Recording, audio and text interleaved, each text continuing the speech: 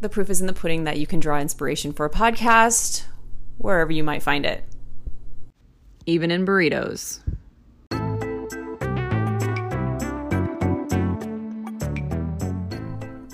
What's up, anatomy nerds? Welcome to Anatomy Bites, a show for physical therapy students and beyond, where we discuss different parts of the body in bite-sized little chunks. This podcast is for anyone interested in learning anatomy for medical professionals, including PTs, MDs, pre-health students, and more. Thank you for joining us. Let's get on with today's show. And remember, this show is for educational purposes only and should not be construed as medical advice. The inspiration for today's episode has been drawn from my trap queens down in San Diego, aka the Easy Burrito Squad.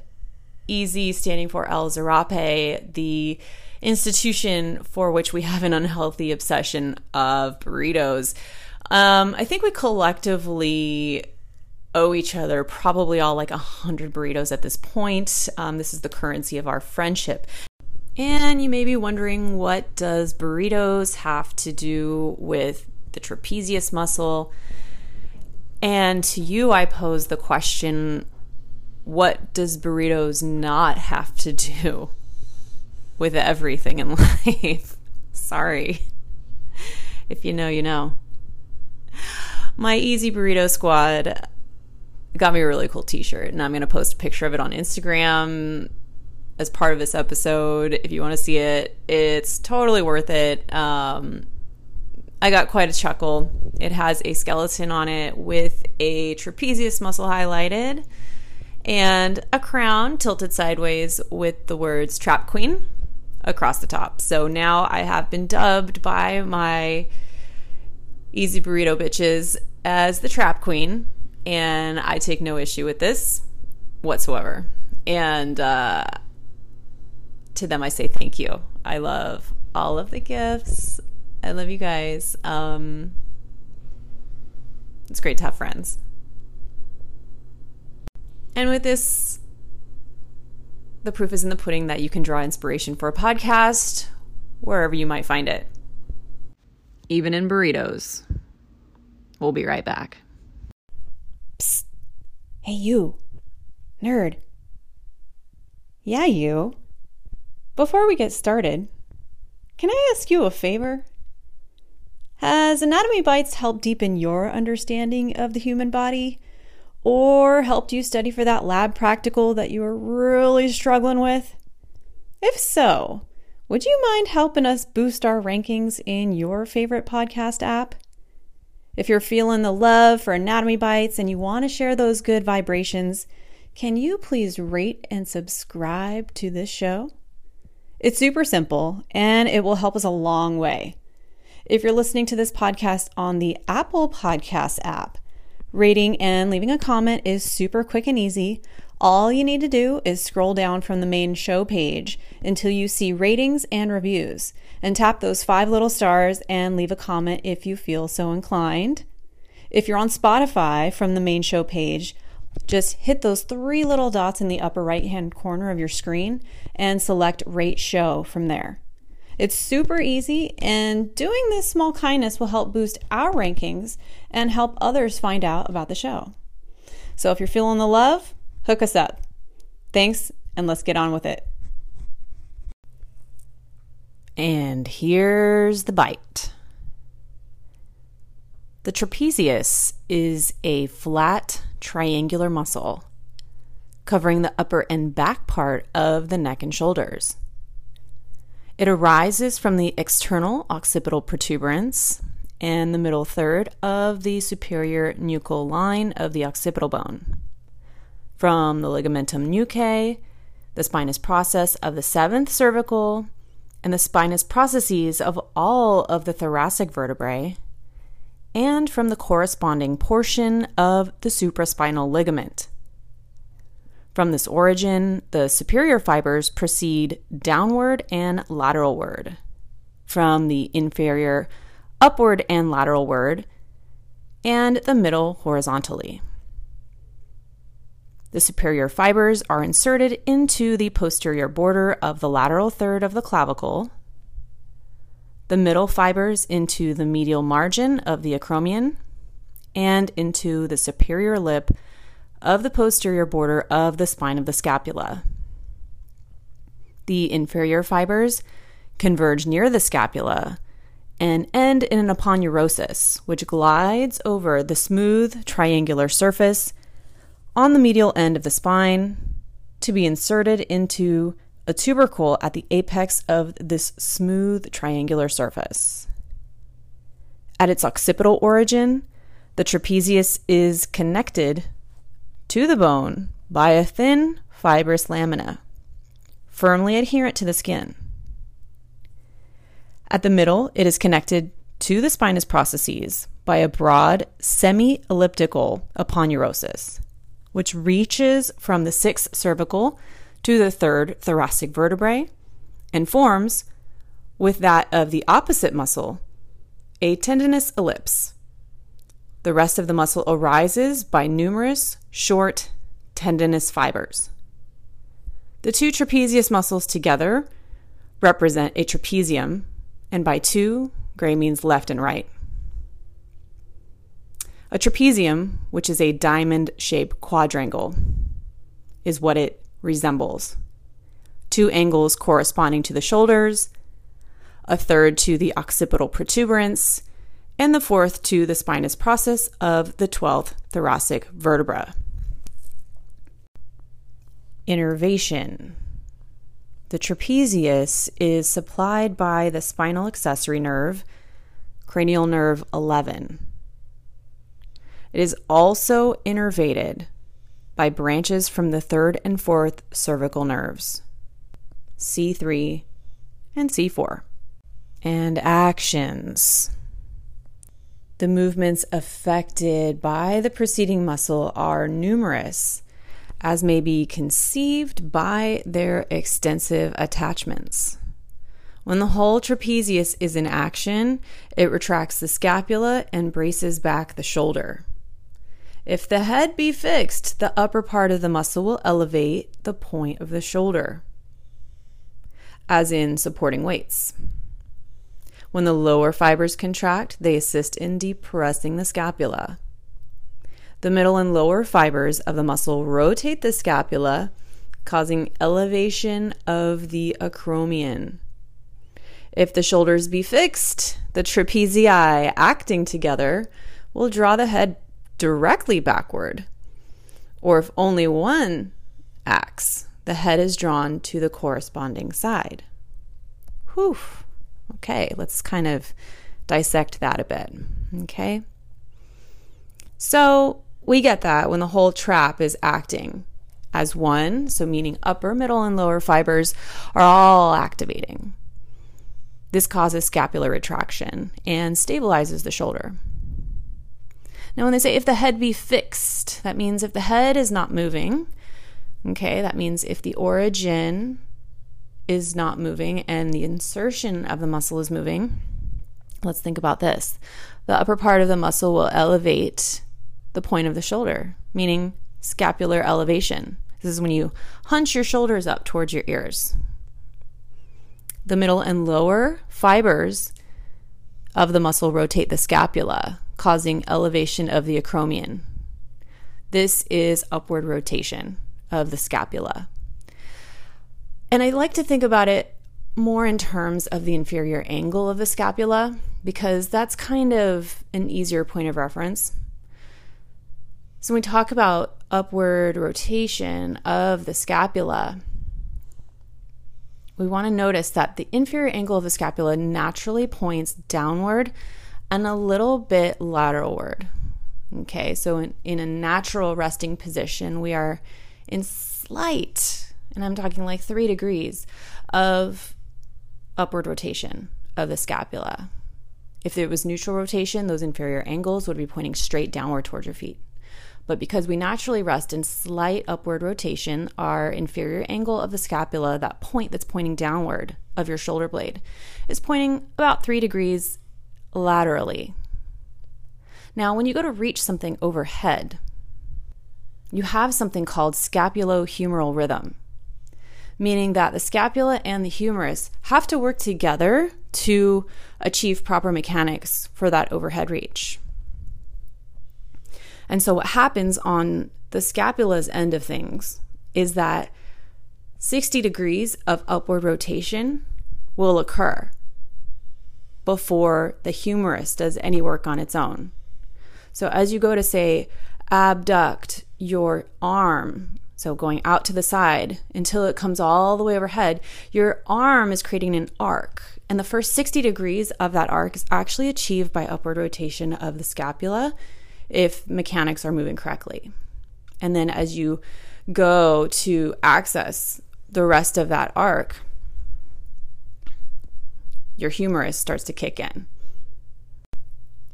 And I will say this text differs from how I learned it slightly, keeping in mind we use this text because it's in the public domain, because it is an early text from anatomy.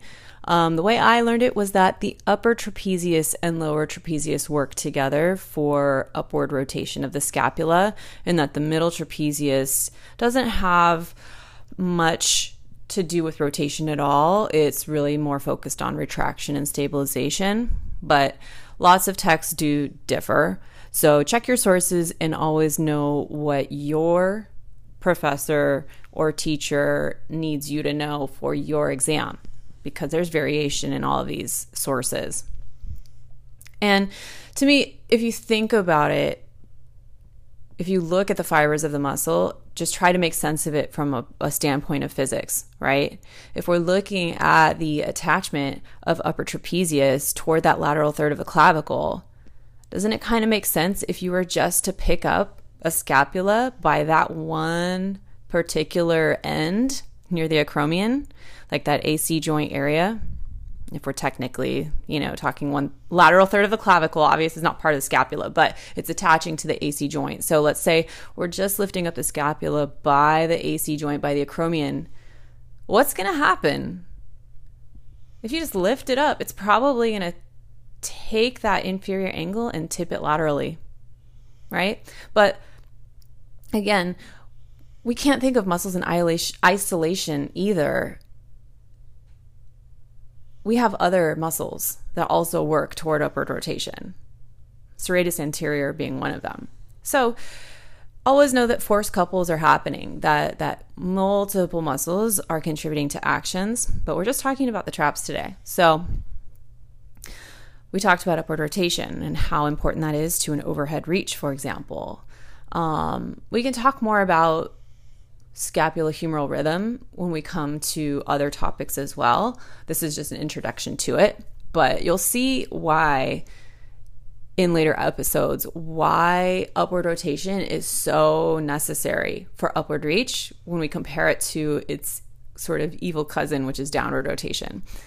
Dun dun dun. Foreshadowing for another day. But a lot of shoulder injuries which occur in relation to poor scapulohumeral rhythm have to do with too much downward rotation as part of it. Again, never in a silo, just part of it. And then lastly, we talk about scapular depression, right? If we're just looking at the lower trapezius fibers, we're pulling the scapula into depression. And so kind of to back things up a bit, if you don't know the difference between the different movements of the scapula, this might be a little introduction for you. Elevation, scapula going towards the ears. Depression, scapula going towards the pelvis. Upward rotation, inferior angle going laterally and upward, if you can kind of imagine a little arc. Downward rotation, opposite of that, in toward the midline.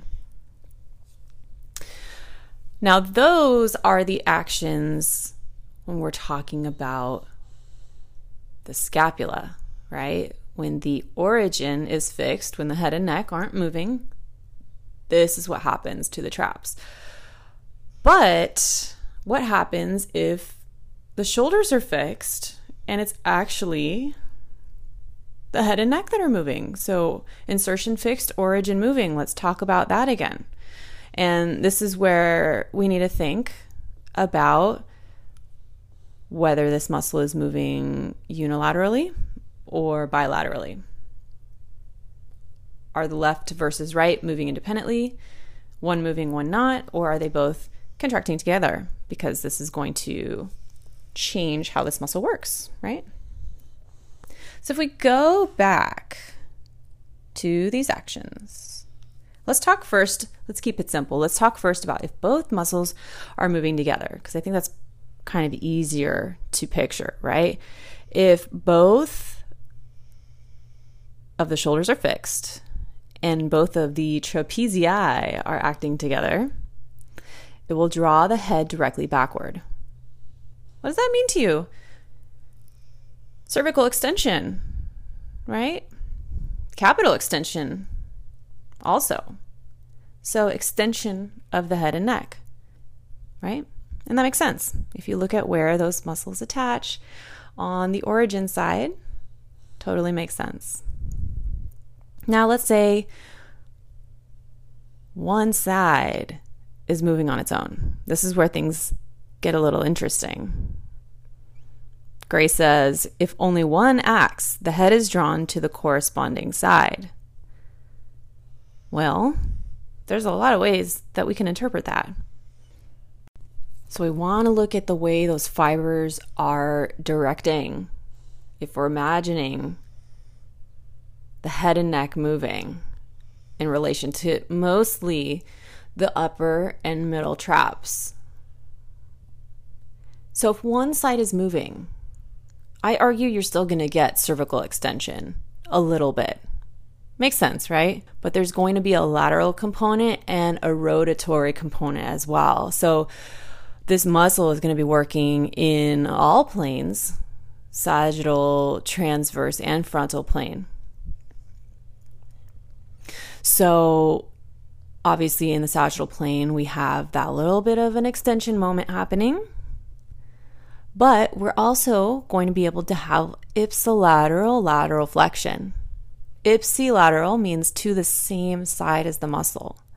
So if your left upper trapezius is firing in these conditions, you're going to get left-sided lateral cervical flexion. Your left ear is going to come closer to your left shoulder. That's in the frontal plane. Now, what about, this is where it gets really tricky, what about the transverse plane? That rotation, that rotatory component. Look at the muscle fibers. Where do they attach? This is so important because it's so confusing for a lot of people. You're actually going to get contralateral rotation. If your left trapezius is firing, look at where the muscle attaches, the spinous processes, the nuchal ligament, the occipital protuberance, the external occipital protuberance, right? Those are going to pull your head and neck to look toward the other side.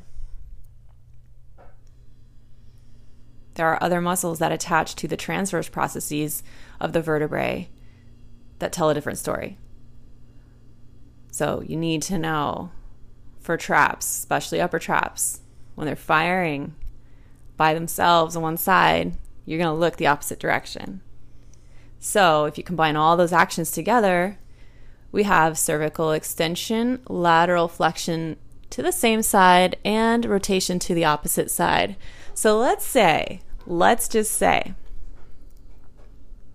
there's a plane flying overhead, and that plane is veering toward your right side, and it's coming from far distance to passing you backwards, right? So you look at it ahead, it's coming toward you, and as it veers overhead, it's going a little bit toward your right side. It's going to be those left upper traps, my friends, that help you to look at it as it crosses behind you to the right. Up, over, and to the right. That's going to be your upper traps on the opposite side. So there's a lot of controversy about the traps that I haven't even touched yet. If you have a Hypervolt or a Theragun, for example, chances are you've probably used it for a significant amount of time on your upper traps. We blame a lot on our upper traps, especially for those of us who have a bit more of, let's say, like a forward head position, a sedentary desk job. We blame our upper traps for a lot. And I'm just going to tease you with one thing. I'm not going to go full details here. But if we look at length tension relationships of muscles, which means that every muscle has an ideal length from which it operates the best, we know that a muscle fires the best at its mid-range. So when it's too long, it doesn't fire optimally. When it's too short, it doesn't fire optimally. Right in that middle range is where that muscle is going to fire best. If we look at postural patterns, do people tend to have upper traps that are too short if they're resting position? If you're in your resting position and let's say you have this forward head position, curled forward shoulders, you're a desk worker, you're sedentary, chances are you're kind of in scapular depression. If you're in scapular depression, that means that your upper traps are going to be toward the longer end of their range, right? So why aren't we training upper traps?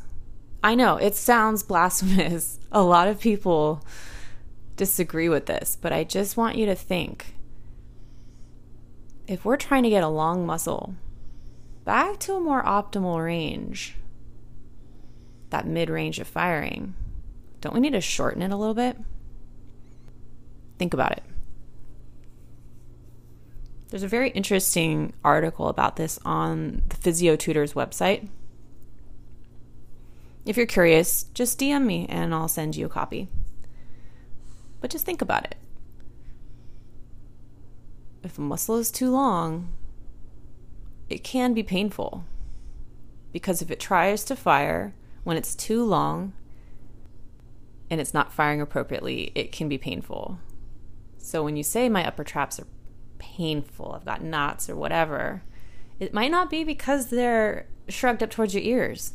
It might be because they're undergoing like stretch weakness, basically. And our shoulder blades are hanging out in our back pockets. Especially, I was a yoga teacher for a very long time. If you've ever heard this cue constantly that yoga teachers, no hate guys, I'm part of your squad, shoulders back and down. I cannot tell you how many times when I was a yoga teacher I heard and said this cue. And now if I had to go back and do it over again, I would tell people nothing. I let their shoulders find their own way. I'd probably cue more globally, but that's another topic for another day. So think about it. If you have yays or nays in regards to this topic, let's talk about it. Maybe it's a subject for another day. So that's just the teaser about it. Be nice to your traps. They do a lot more than you think. Don't forget to train those uppers. And I'll see you next time. Well, that does it for today's show. What did you think? Did you love it? Did it leave you wanting for more? Let me know on social media. You can find me on Instagram and Twitter at Nikki-Rae. That's at NIKKIDASHRAE. Until next time, nerds, AB out.